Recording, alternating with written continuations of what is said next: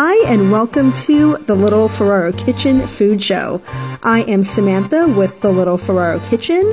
I'm a food blogger, a cookbook author, and a cooking instructor. On this show, we'll be talking all about weeknight cooking, recipes, fun ingredients.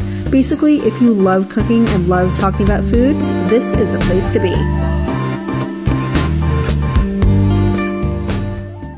Welcome back to the Little Ferraro Kitchen Cooking Show. My name is Samantha Ferraro, your host. And if you love talking about food and love cooking as much as I do, you are in the right place, so don't go anywhere. Before I get into this week's foodie topic, I always like to share a little bit about what we've been cooking in our kitchen this week. And we have been obsessed with making caramelized onions and putting them on absolutely everything we can. Why haven't I done this? It's been years since I've made caramelized onions, and I had this fun intention of making a French onion soup. And if you're familiar with French onion soup, it's basically caramelized onions until they are incredibly sweet and jammy, and then you add a beef broth, and then you top the soup with some toasted bread and some Gruyere cheese, or some kind of like melty, nutty, yummy cheese. And the top of the cheese gets broiled, and everything in one bite is just absolutely fantastic. It's this crispy bread with this creamy, melty, nutty cheese and the savory, sweet soup. Not really sweet, but those caramelized onions do offer a sweetness. And I had this lovely idea and all these different cheeses I was going to put on top of it. Well, that didn't happen, but I did make a big batch of caramelized onions. And if you haven't made caramelized onions in a while, I am here to inspire you to make a batch and keep them in your fridge. All you have to do is take some sweet white or yellow onions. I probably wouldn't do red onions in this case. I feel like nice Vidalia sweet onions or white onions, yellow onions would be perfect. And I slice them really thin. So I'll cut them in half, slice them really thin, and then I add them all to a wide Dutch oven or a wide skillet. And you want a wide skillet so it gives more surface area for the onions.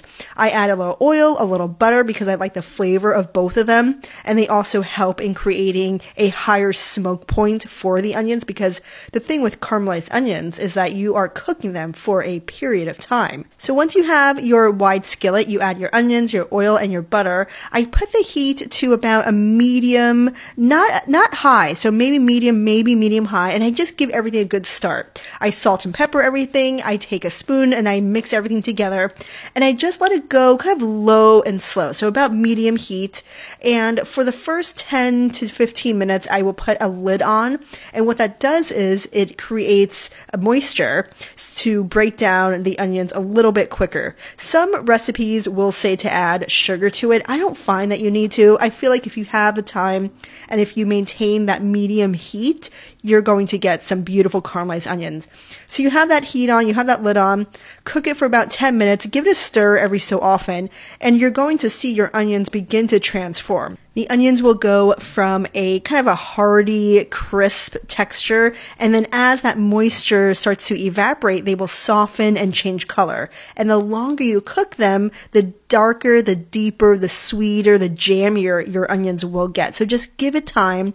And about at the 10 to 15 mark, I'll take the cover off. I'll see what color they are at this point. They should be kind of like a deep yellow, not brown yet, but maybe a deep amber, deep yellow color.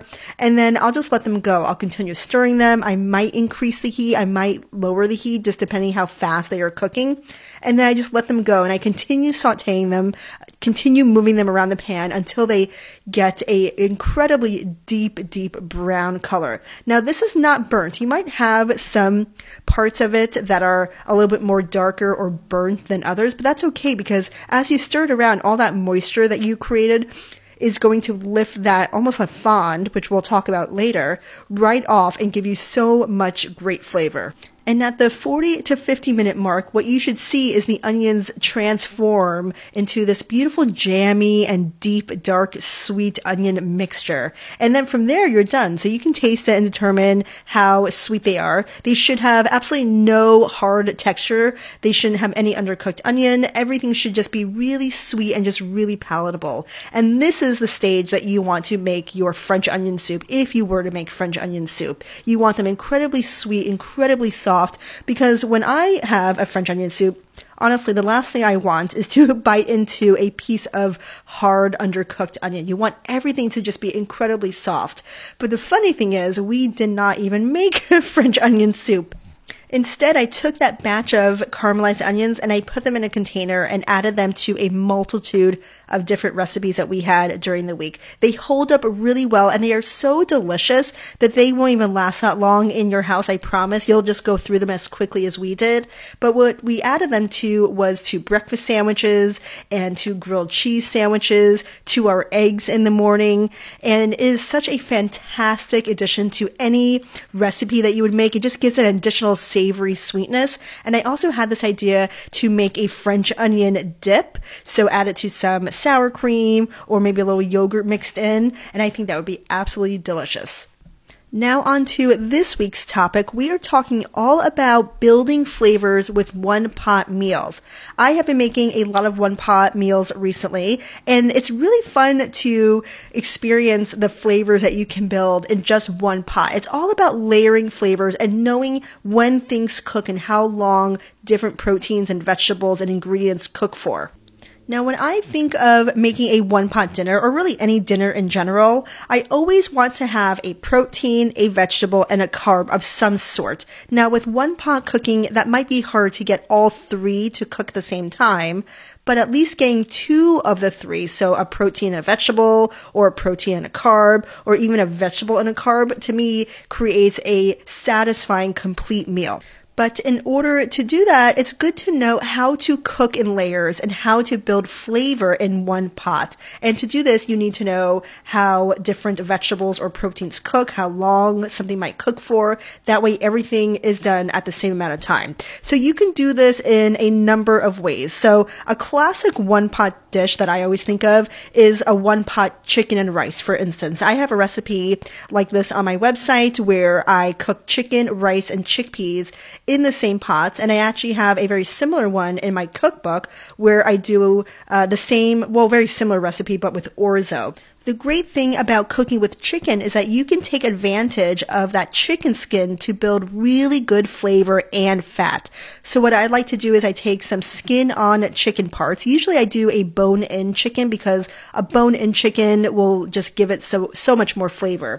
And what I like to do is I like to sear that skin in a nice hot pan with a little oil until the skin renders that fat and becomes golden brown. Now, once you do this, you're doing a few things. You're rendering the fat that you can use for your aromatics, but also you're creating something called fond, which also builds great flavor. So once that chicken skin is nice and seared, the chicken will take a while to cook. So all we're doing is building flavor. So we're only rendering that fat on the outside.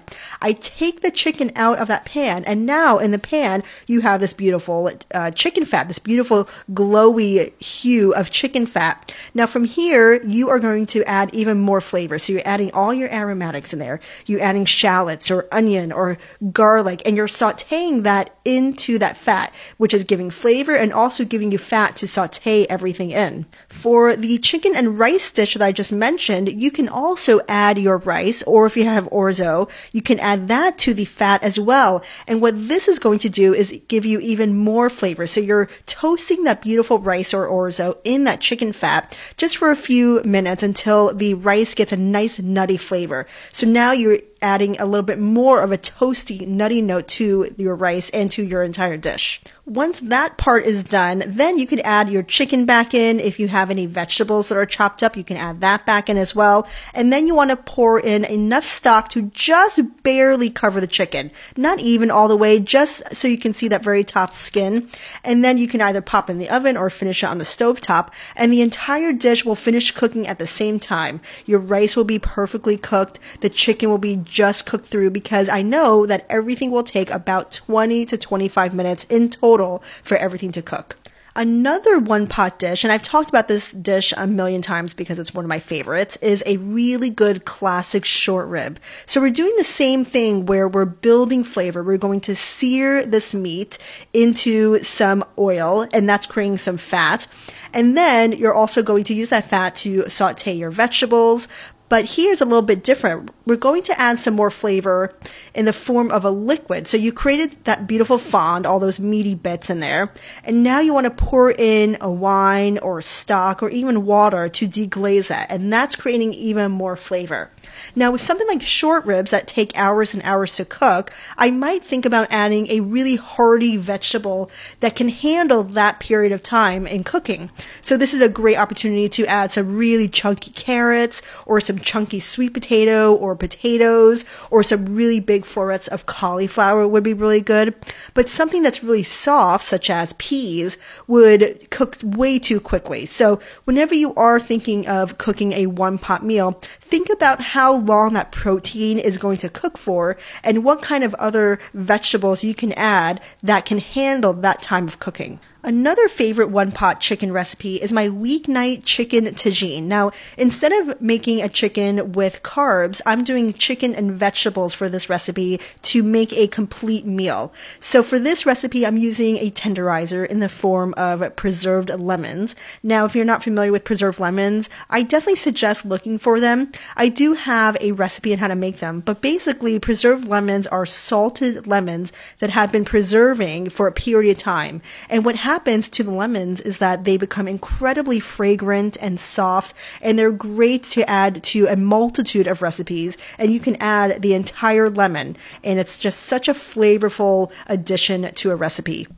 If you can find organic Meyer lemons or even organic just regular lemons at your stores whenever they're in season, I suggest buying a bunch and making your own because they're so easy. It's really just a teaspoon of salt, and I cut the lemon, I put it in a jar, and then I just let it sit on the counter and then put it in the fridge for a period of time. But I am seeing preserved lemons at grocery stores all over. If you are local to Bellingham, Mediterranean Specialties definitely has preserved lemons, and really most grocery stores do as well. So if you can find a jar, bring one home, try it out, and let me know what you think.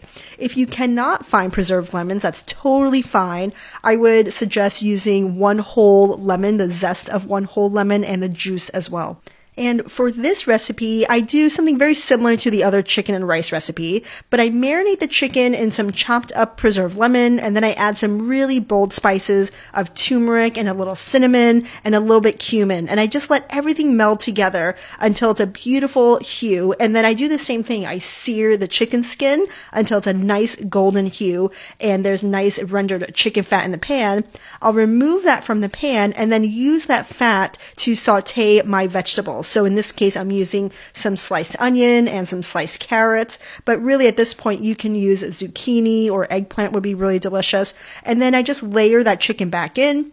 I top it with some olives and some dried fruit. I pour in some vegetable or chicken stock just to give it some moisture to finish cooking.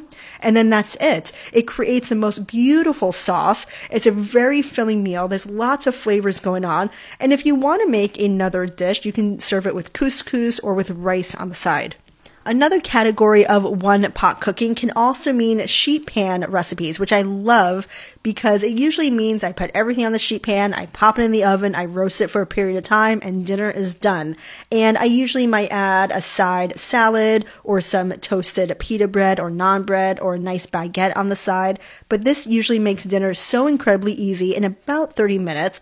But the one tip I do have is that with sheet pan recipes, you also have to know how long certain things cook and in what period of time so that everything is finished at the same time. An example I'm thinking about is, let's say you want to make a roasted cauliflower and salmon sheet pan recipe, which is totally doable. You just have to know how to prep your vegetables, how to prep your salmon so everything cooks at the same time. So if I wanted to make a cauliflower and salmon sheet pan recipe, I would first think about how thick my salmon pieces are. So if they're pretty thick, I would say 1 to 2 inches, you definitely have some cooking time in there, but I still wouldn't cook it any more than 10 to 15 minutes.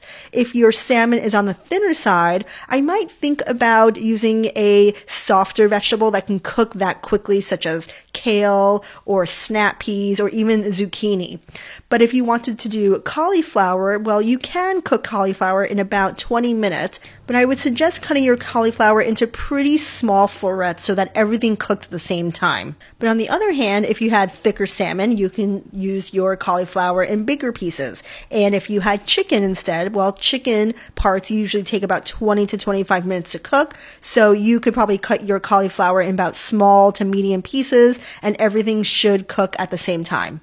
Another easy sheet pan dinner idea could be sheet pan chicken fajitas. So for this, you would use sliced bell peppers and onions, and then I would use chicken tenders or chicken breasts that I cut into thinner strips. And then you can toss everything in some really flavorful spices such as cumin and paprika and onion and garlic powder.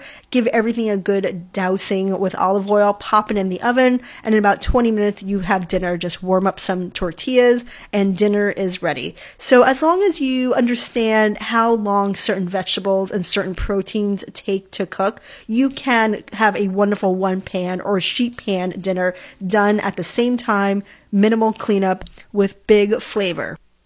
It wouldn't be a one-pot episode without talking about a classic roast chicken with potatoes. And what I love so much about roast chicken is that it's so easy to prepare. All I like to do is get a whole chicken, I pat it dry very well, and then you can season it with a compound butter or just some herbs, olive oil, salt, and pepper. And you can make this in a roasting pan or a Dutch oven or even a sheet pan, as long as it has some kind of high sides to it. And then from there, I like to add some cubed potatoes. So I like to cut the potatoes, I leave the skin on, cut them in about 1-inch cubes, or if you have small potatoes, I cut them in half or into quarters. And then I do the same thing with other hearty vegetables such as carrots and onions. I might throw in some whole garlic cloves as well. If you are using citrus such as lemon, I cut that in half or into quarters, throw that on, and then I just roast everything for about 45 minutes to an hour until your chicken is 165 internal temperature, and then dinner is done. It's so easy. Everything is done in one pan, and it creates a multitude of recipes after that. So after I roast a chicken, I use the bones for chicken stock. I render the fat to use for really anything. And then I like to add those beautiful flavored potatoes for breakfast the next morning. So really, once you roast a chicken, you have a week's worth of dinners right after that. And I will include a recipe for my favorite roast chicken. But it's really a classic one-pan recipe. I throw any hearty vegetables in there, sweet potatoes, butternut squash. I just throw it in and let it go, and it always comes out absolutely fantastic. I hope some of these ideas gave you inspiration to try a one-pot cooking recipe. And if you haven't, or if you have any questions, let me know. I'm always here to help you through your cooking journey. I love learning about what other people are cooking in their kitchens. And as always, I will link to some of the recipes that we talked about in the show notes. And if you have any cooking questions or want to share what you've been cooking in your kitchen, you can find me all over social media. I am on Facebook at Little Ferraro Kitchen. I am on Instagram at Ferraro Kitchen. And of course, you can head to my website for more recipe inspiration at littleferrarokitchen.com. Happy cooking, and I will see you in the kitchen next time.